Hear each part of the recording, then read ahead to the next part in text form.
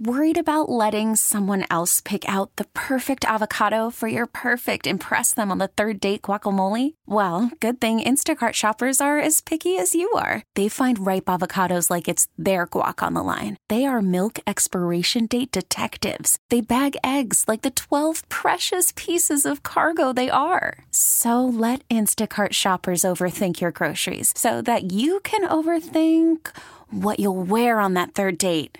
Download the Instacart app to get free delivery on your first 3 orders while supplies last. Minimum $10 per order. Additional terms apply. At approximately 8:30 last night, Deputy Jason Clark, a 32 years of age, 7-year veteran of the Erie County Sheriff's Office, responded to a suspicious vehicle complaint on Whitehaven Road in the town of Grand Island. While interviewing the occupants of that suspicious vehicle, another vehicle passed by several times while shouting obscenities to the deputy and to the occupants of that suspicious vehicle. Upon completing his work with the suspicious vehicle, which turned out not to be a problem, Deputy Clark stopped the vehicle that drove past, approached the vehicle on the passenger side. Obviously, already knew who the passenger in that vehicle was, but upon informing him that he was under arrest for his conduct, the individual rolled the window of the vehicle up on the deputy's hand. In extracting his hand, the window of the vehicle was broken. The passenger of the vehicle immediately exited the vehicle and attacked the deputy. Before the deputy was able to get control of that individual, the driver of the vehicle also got out, the female driver, and rendered aid to the passenger. The passenger had applied a chokehold to the deputy, and as the deputy was losing consciousness, a good Samaritan named Peter O'Brien stopped, and as a result of his interaction, we have no doubt saved the deputy's life. The 22-year-old passenger was Sami Abdelatif from Grand Island. He had been arrested last month for threatening to kill the same deputy when the deputy stopped that same vehicle. It was operated then by that same female that was in it last night, because the deputy had the vehicle towed because the driver refused to present a driver's license or any identification. The driver of the vehicle on both occasions was a Brittany Ashley Grazer, 21 years old, also of Grand Island Boulevard. Responding deputy, who was dispatched initially to the suspicious vehicle complaint as well, but upon his arrival found Deputy Clark in a ditch, unable to stand up, obviously suffering or having difficulty breathing. The deputy was transported to ECMC by ambulance. He was treated and released with throat and neck injuries. He is now home celebrating life with his wife and 2 small children. Just in the way of background, Deputy Clark, less than 60 days ago, was commended for saving the life of another Grand Island resident, a heroin addict who would, with the use of Narcan, was able to save his life. So we've been in contact last night with the district attorney's office, and I'm sure additional comments now from acting district attorney. Thank you, Sheriff.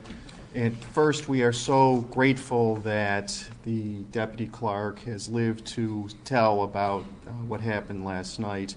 Were it not for the actions of Mr. O'Brien, this very easily could have ended with another dead police officer.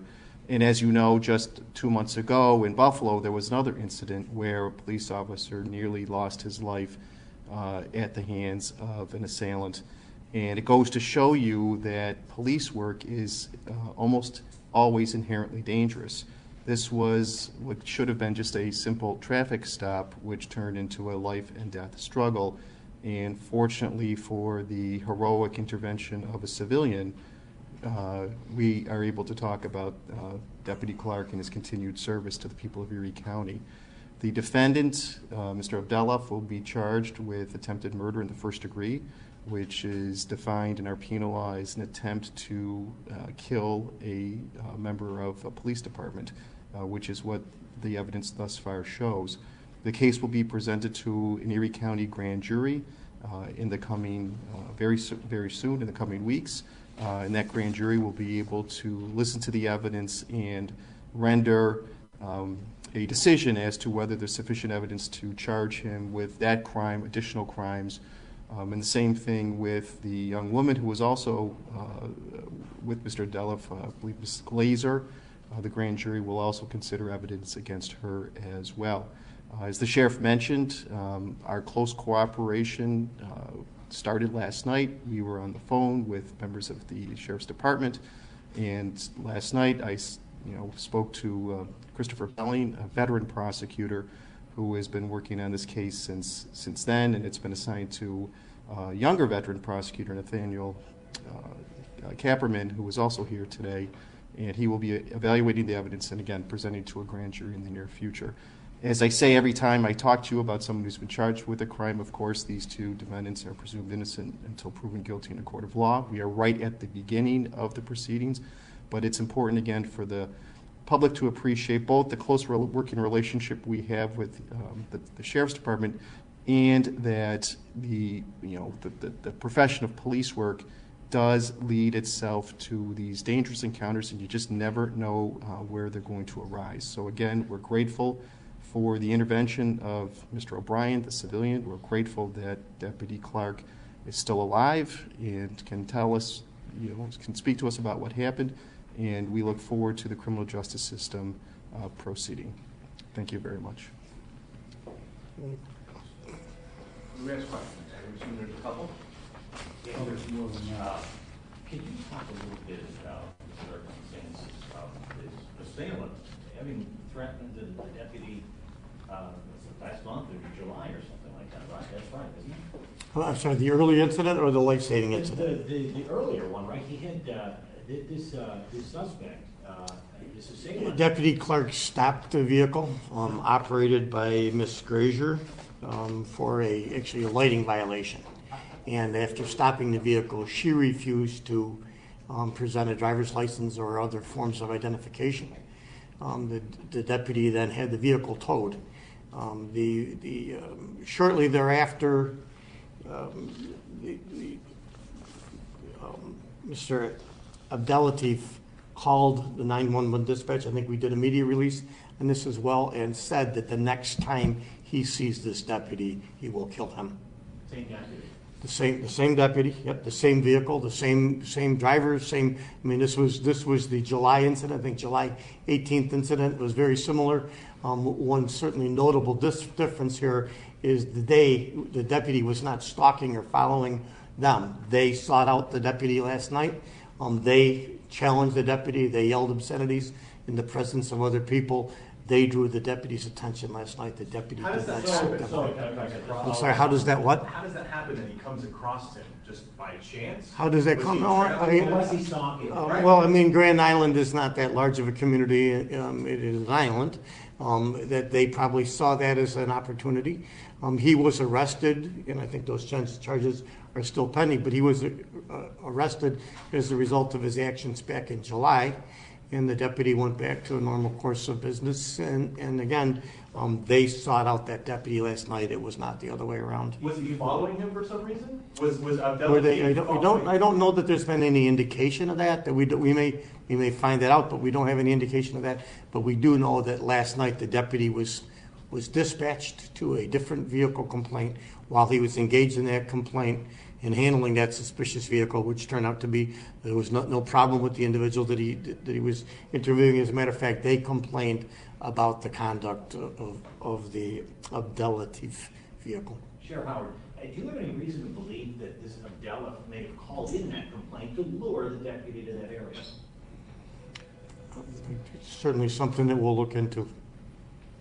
He made bail on that last charge. I think it was $1,000 bail when he made the threat. Are you familiar, Mike, with that other case?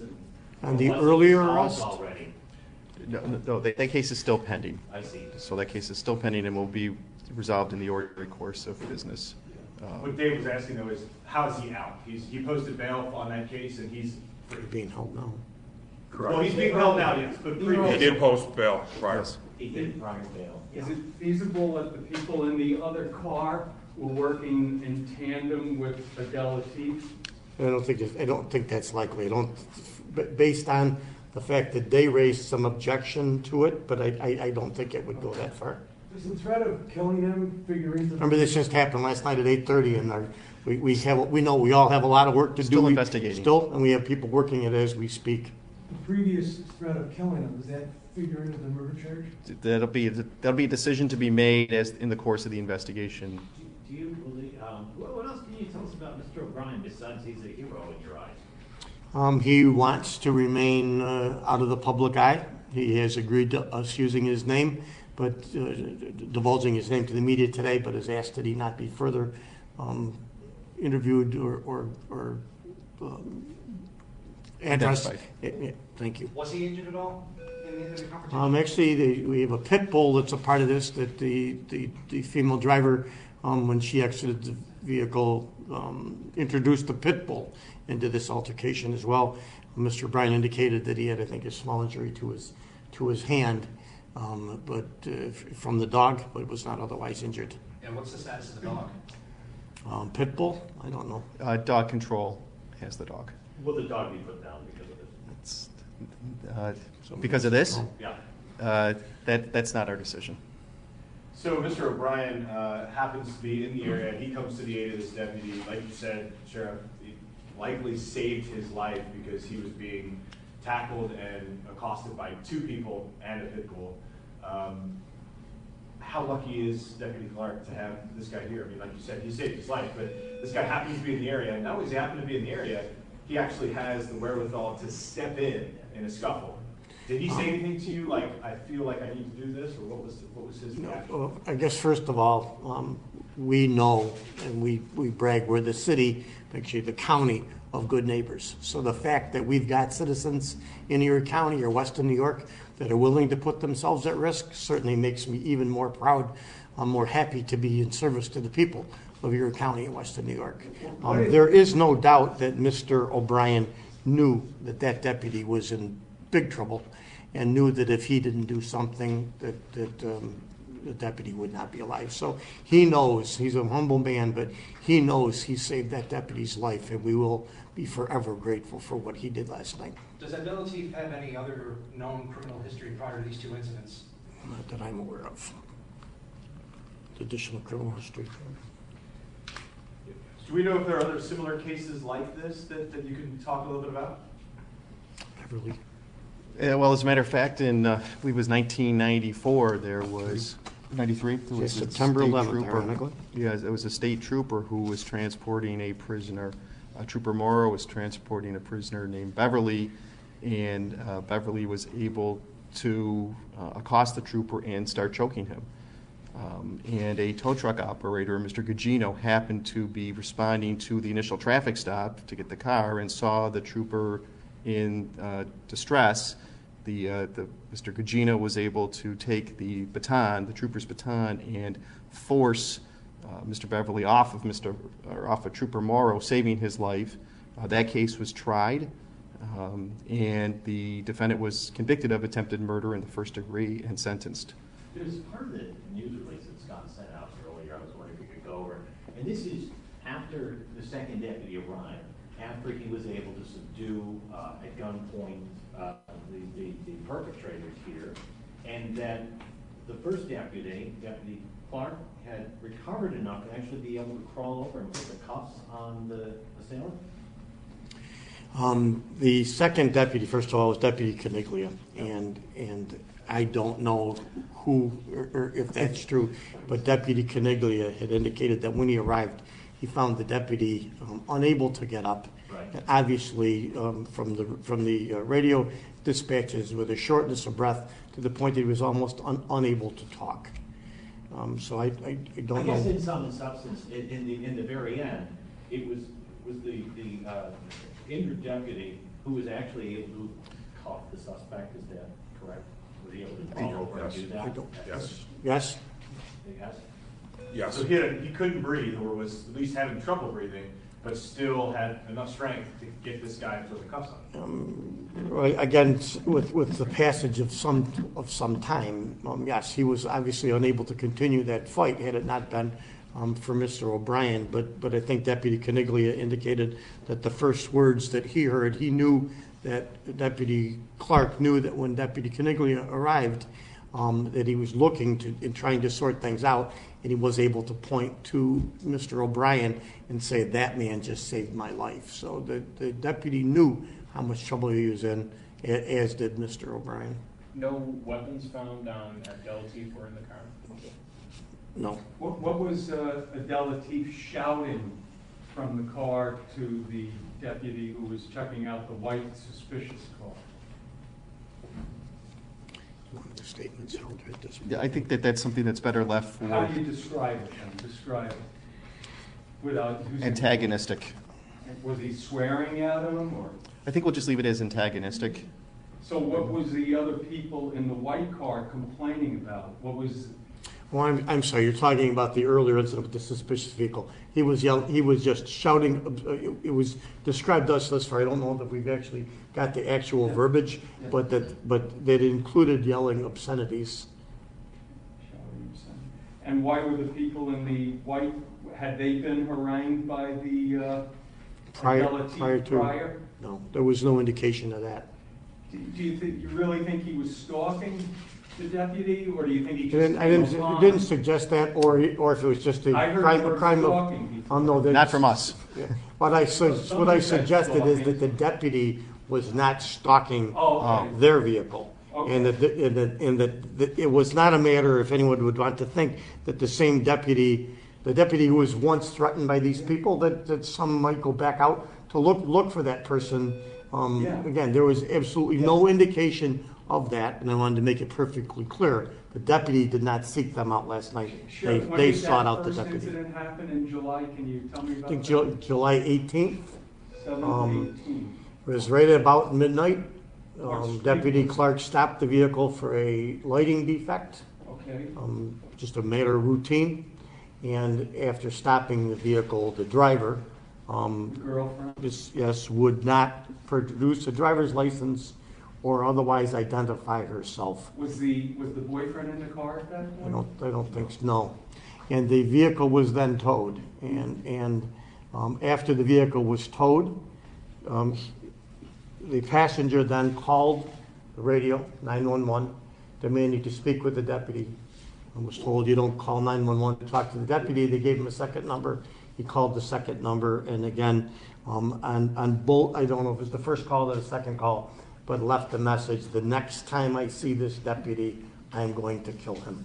So, but he wasn't in the car that night, July 18th? No, but within an hour of that time, he was arrested. So shortly after 1 a.m., he was arrested driving that same vehicle for the threat that he made against the deputy. Mike, back in 1993, the gentleman who was convicted of this similar charge, his sentence was... I believe he received 15 to life. 15 to life? Okay. From, Would he be seeking the same in this case? That's getting way ahead of us.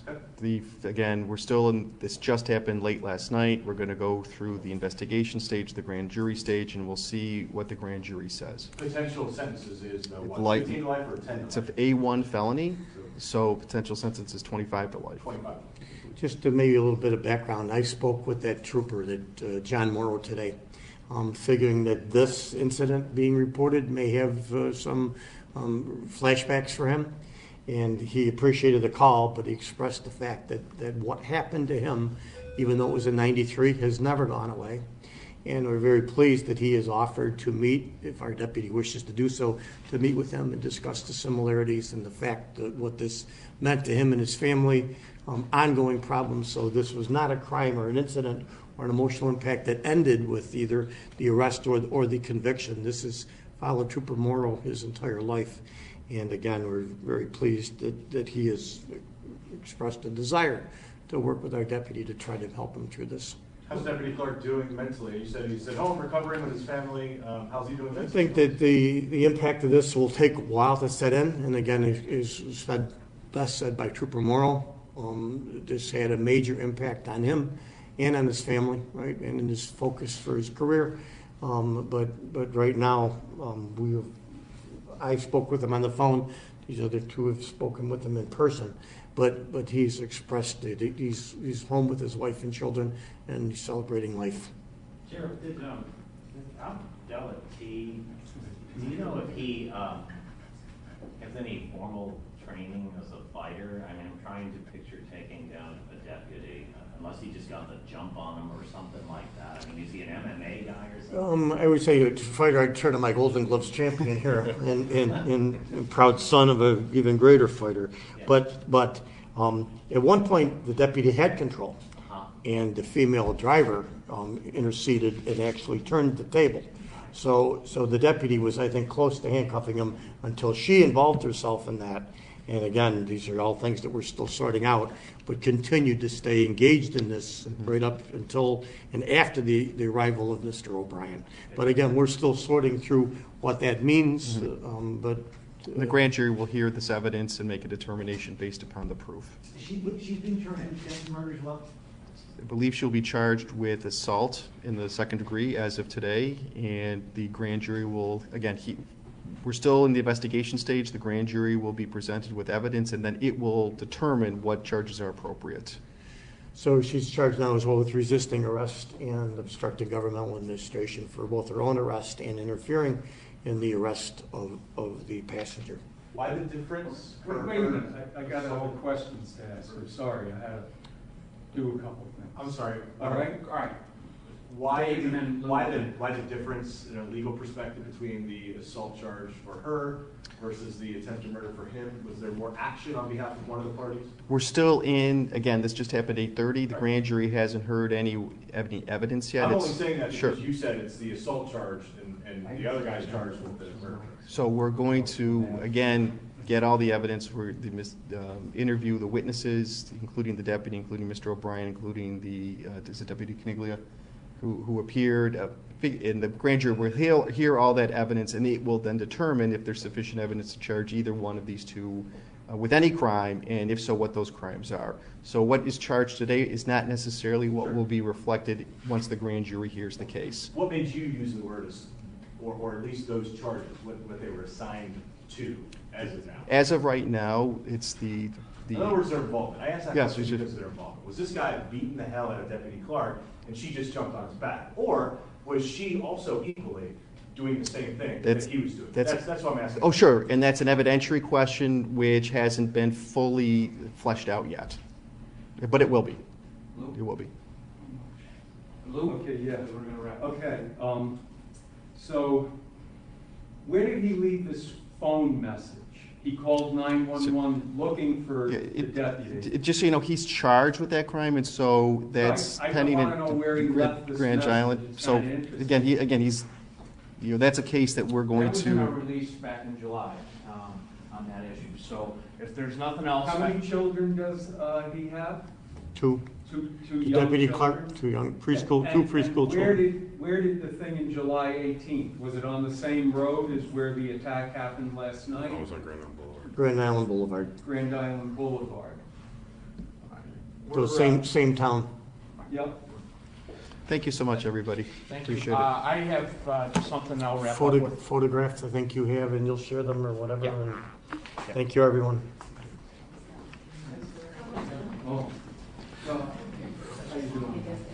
We, the Sheriff's Office has received through social media and other venues condolences and best wishes, not condolences, but best wishes for the deputy. One thing that the Sheriff's Office wants to do is thank everyone who's reached out to us for that. And if anybody does wish to send their thoughts and prayers to Deputy Clark, you can address that to Deputy Clark, care of Erie County Sheriff's Office, 10 Delaware, Buffalo, New York, 14201. That's all I have to say.